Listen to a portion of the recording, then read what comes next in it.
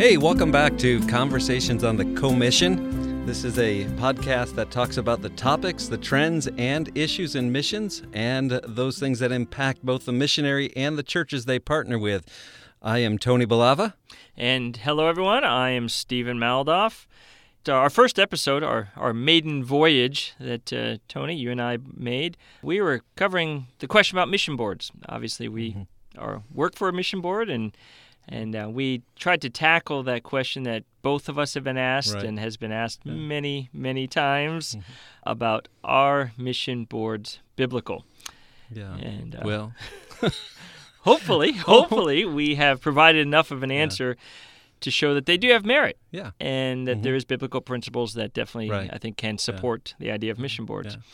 Yeah, hopefully we did that from a biblical perspective and came back and showed some things from the scriptures where there was definitely the principle of those who worked in between the ministry of the Apostle Paul and the local church and facilitated both as they partnered together to get the gospel out. And we spoke about credibility and that first person that Paul mentions, that unnamed brother, and how he was a credible person. 2 Corinthians chapter 8, and we spoke about accountability, and in our day and age, accountability not only to local churches in the missionary, but to local governments all around the world. And then spoke about, how mission boards assist missionaries and local churches in getting their missionaries into a country that the Lord's called them to, or maybe getting them out in emergency situations as well. And so today, I think we're planning to talk about dealing with some of those issues why a individual called of God may choose not to partner with a mission board. And so we've talked about some of those things. Why don't you start off and talk about some of those things, why an individual, at least in our experience, chooses not to partner with a mission board? Yeah, and may we say that as we go into this topic, we realize definitely that there are some great missionaries out there that don't utilize a mission board. They are no less of a missionary. They're, we don't think that they're making a wrong decision as far as ethically, morally, or biblically. It's just, obviously we see benefits for a mission board. Both you and I work for one, so we see definite benefits there. And as I've talked with people, again, people say, well, why should I go with a mission board? My sending church can do the job of what a mission board offers. I do think that there are definitely some reasons that people put forth. Why only go as a sent missionary from the church, not utilizing the efforts and assistance of a mission board? I think one of the primary ones, and I hear this all the time, is the idea of money. Right. Meaning, specifically, they say, why should I raise money to go towards a mission board? Why am I using time and effort on my deputation, on my raising money for my support, that's going to go strictly into the pockets of a mission board to do their job? That's time, that's effort, that's months sometimes even of raising money that missionary will never personally see. Yeah. And so they say, why should I do that? Yeah. Well, that might be the perceptive of some who don't have the experience of partnering with a mission board. And obviously, every mission board's different on how they approach that and the finances. The bottom line is this, though. Mission boards don't get to operate for free. The lights don't get turned on here in our building for free just because we're a mission board, any more than a local church has its electricity provided for free because they're a church. And so there's obviously cost, but I think that maybe people haven't taken the time to maybe look into what those costs are and how they vary from mission board to mission board, and also understanding that even if you were out of your local church, somebody has to provide that. Maybe the local church has the ability to pay a secretary for the extra hours of processing funds or taking care of insurance. Maybe they don't. I don't know that it's reasonable to expect that somebody can always do those things for free and not be compensated, because I don't know that anybody has that kind of time in their schedule to do those things. And especially when you think that okay, most churches only have one family maybe sent out of their church, and so okay, that may work for them. But both you and I know some churches also that have 3, 4, even 5 families that are sent out of that church, and so now you're increasing. You're almost going to have a full-time secretary who is going to process the checks that come in, from the churches for the support of that missionary. Yeah. They got to turn around and send that out and things. So you're adding staff, and so that somebody's got to cover that staff costs and things. I would say definitely one of the things I've heard, and it's hard to put this in generalities because there's so many differences amongst mission boards, as you said. Right. We do know mission boards that have the stipulation that you have to raise a certain percentage of your support that goes directly to the mission board. Others may do a voluntary basis, like, hey, if you want, you can raise money to help us. But it's an unspoken, thing, like, hey, we really want you to, but it's under the guise of donations only kind of thing. And also, I think that most missionaries, generally speaking, have a giving heart and want to actually, I think, do what is the biblical thing. Workman is worthy of his hire, and really help in some way support that person that's providing the services that a mission board does provide to its missionaries. Yeah, no, there's no doubt. I think you're right. Nobody expects to get everything just for free. Even missionaries, though we look for a lot of handouts and always looking for the discount, I think people understand that. Yeah. I think what somewhat gives a bad eye to mission boards in regards to it is somewhat the corporate world perspective. Right. I know just in my own research that it is kind of the cumulative number that people use of their money for operating budget for nonprofits is somewhere between 15 to 40%. Now, I know that's a wide range, 15 to 40% of your operating budget being used for the administrative costs and things. Right. So like when someone gives to a charity, you like to think all of it's going, but not all the time. And so when you have church giving, they want to say, hey, I'm giving to help that missionary. I'm not giving to help some office in some state somewhere. I know, again, surveys, looking at the corporate world, of course, which is where surveys are typically done, they say that 23% is what the average person is typically okay with for a company to use for overhead costs for a nonprofit business. And that the rest of it, needs to kind of go towards the goal of whatever they're giving for, or whatever the need or cause is that they're doing. Yeah. Well, 23%, to me, that initially even sounds a little bit high. If I give $100 to a charity, to think that 23 of those dollars stay behind and not making it to the source, that even sounds a little bit high. But then when I begin to realize corporations have expenses and people have to be paid and electric bills and insurance bills and all those kind of things.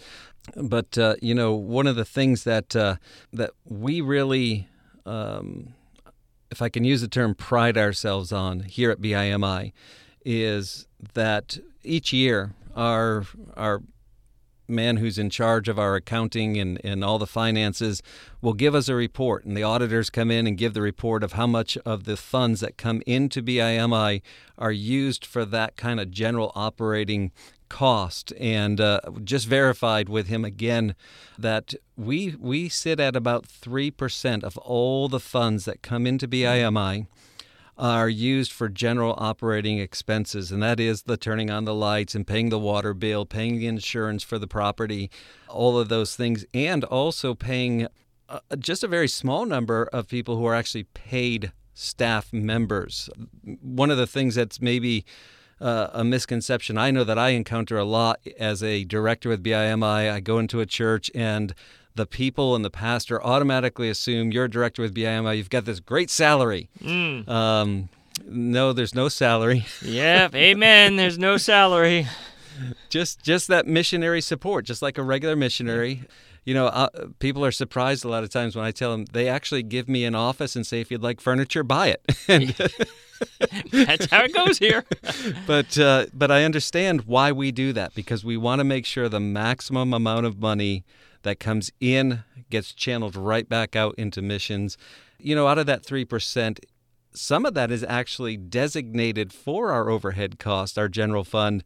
So when you think of the what a missionary contributes voluntarily, that becomes, I think, an even smaller percentage as you really consider that some of the money coming in has already been designated for that. Yeah, because churches sponsor or support BIMI as a mission board, so they're actually, saying, hey, as well as giving to missionaries, we are giving to help you, and so that's made up of that money.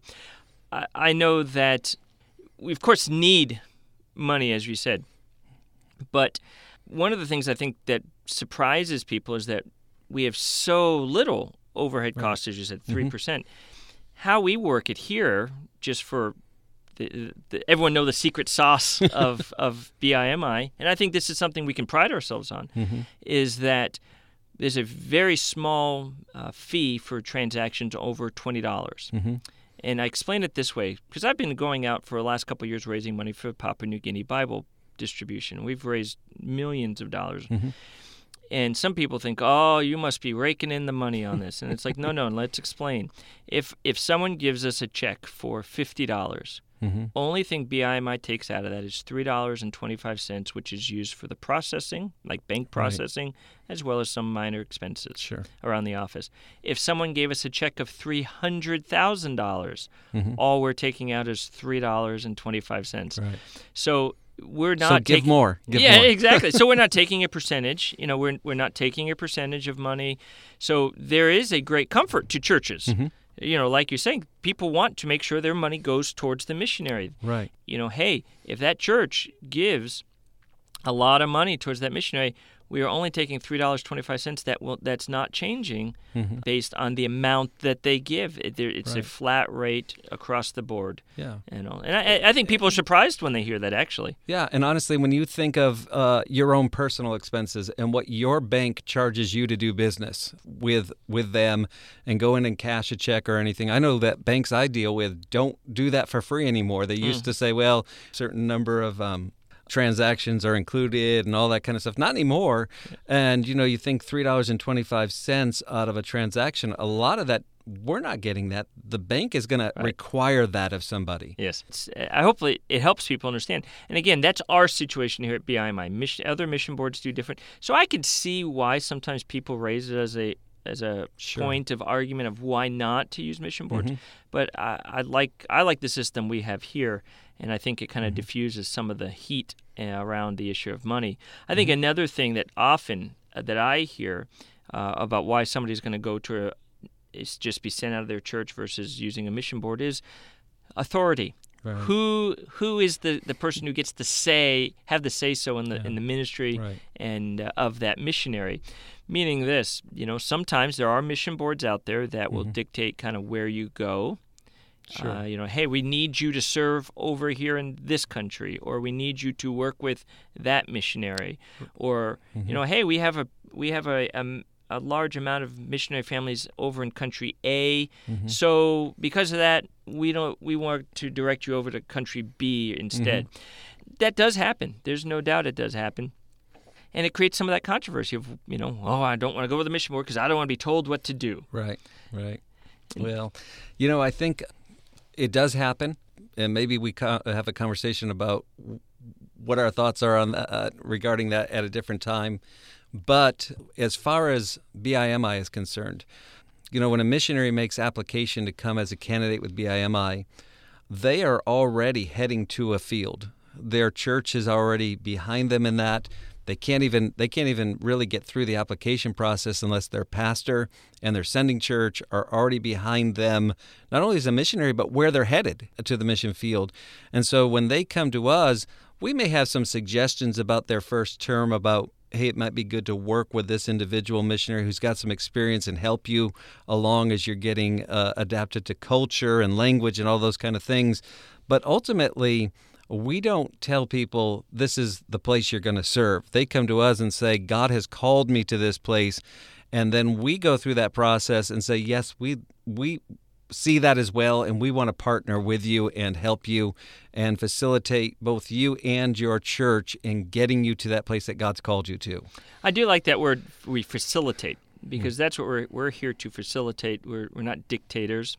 Even I think our title that we have is field directors. It's not necessarily even directing people. It's almost a misnomer. We're more field advisors, field counselors.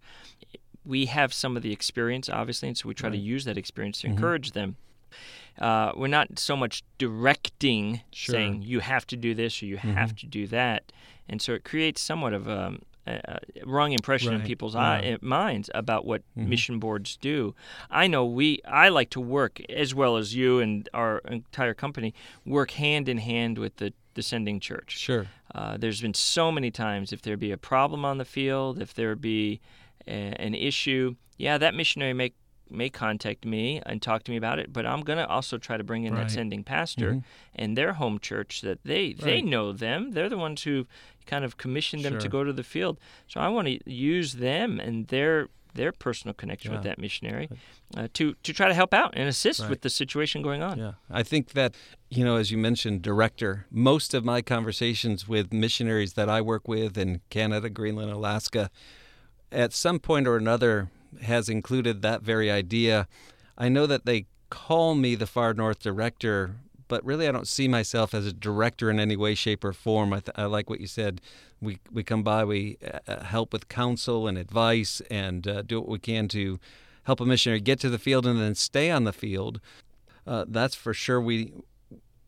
That's not really what we do, I don't think, though we have the title. I don't know that it exactly fits. Let's change our titles all because of this podcast. But then the second thing is when a missionary calls me and is looking for advice, and I know this is true with you and with our other directors, probably in the first, if it's not the first question, it's probably in the second or third, what does your sending pastor think about this situation that you're presenting to me? And, we're always bringing it back to that place where we are just really a partner with the missionary, but also a partner with that local church pastor who's the sending pastor, and going back and working with them hand in hand to make sure that we understand biblically the authority rests with the local church, and that we just have the privilege to come alongside and help. And yet maybe because of some of those experiences that God has given to us, we can present the pastor and the missionary with some information that maybe they haven't considered because they haven't encountered it, and then make a more informed decision. There's safety in a multitude of counselors. And so I think that a lot of times that's what we do. Absolutely. And especially, working, again, hand in hand with the churches, we have the experience of being overseas. We have the experience of living in the different cultures. We even have the experience of what life is like as a missionary, raising support, being on the field, so on and so forth. Still do. That's right. That sending pastor may not have those experiences, and so we can try to bring in our counsel and advice to that pastor with that missionary, the experiences that we have gained through the years to say, look, this is what's going on. Because what works in America doesn't always work overseas. Right. So it's not in any way us usurping authority or saying this is how it's got to be done. But there is definitely some experience and wisdom that is gained from our international experience. And so we try to help the missionary and try to help the sending church with that. We definitely see it as a partnership entirely. Just see it as a partnership between churches, the mission board, and the missionaries. I know that, again, the three main kind of arguments that sometimes people use about why they're not going to go with the mission board is the money. We've talked about that. The authority, who's going to tell me what to do, and then even just the relationship aspect. Hopefully, we've been able to kind of cover some of those things and explain kind of what really is going on rather than just the misconceptions of what's going on. Particularly with our mission board here. Right. And I think that, we didn't maybe have as much time as we had hoped to speak about that relationship aspect, but just to kind of bring it back just for a second, I think as directors here with BIMI, all of us constantly are encouraging our missionaries in our conversations with them, in our communication with them, to make sure that they have that strong bond with their sending church, their local pastor, always referring back there, and including always that local church and pastor. And I appreciate those sending pastors who include me in that conversation as well, because I recognize they do that really voluntarily. They don't have to do that. And so I just count it a privilege to be able to come in and be a part of that conversation with them and hopefully give them some information that can help them make a decision that, not that I have to necessarily be 100% in agreement with, but that a decision that is something that's going to, as we've said, get the missionary to the field, and then, as important, keep him on the field or her on the field. Absolutely. I mean, I know we could talk about this forever. There's so many things. I think we've covered some of the biggies about this topic. And so I look forward to our next episode, whatever we end up talking about there. I encourage everyone out there to download, subscribe to Conversations on the Co-Mission. You can find it at all your favorite podcast spots there. No matter if you're an Apple person or if you're an Android person or everything in between, hopefully we can be found at your favorite spot. So look for us there. And then if you ever want to contact us, feel free. You can email me, Stephen, at seadirector@bimi.org, or you can email Tony, farnorthdirector@bimi.org. Or just simply want to check out BIMI, go to www.bimi.org. All those things will be listed there also in the show notes, so you don't have to hit rewind to catch all that information there. Yeah. No, it's a good thing you don't have to hit rewind. In fact, my teenage daughters say, Dad, by the time you get to giving out that information, I'm on to something else. I'm going to read your show notes. And so they'll be there. And thanks for letting us have this few minutes with you. And hopefully it's a help to you and a blessing to you. We look forward to our next conversation with you about missionaries and churches and how we partner together to accomplish the Great Commission. Until then, have a great week and God bless.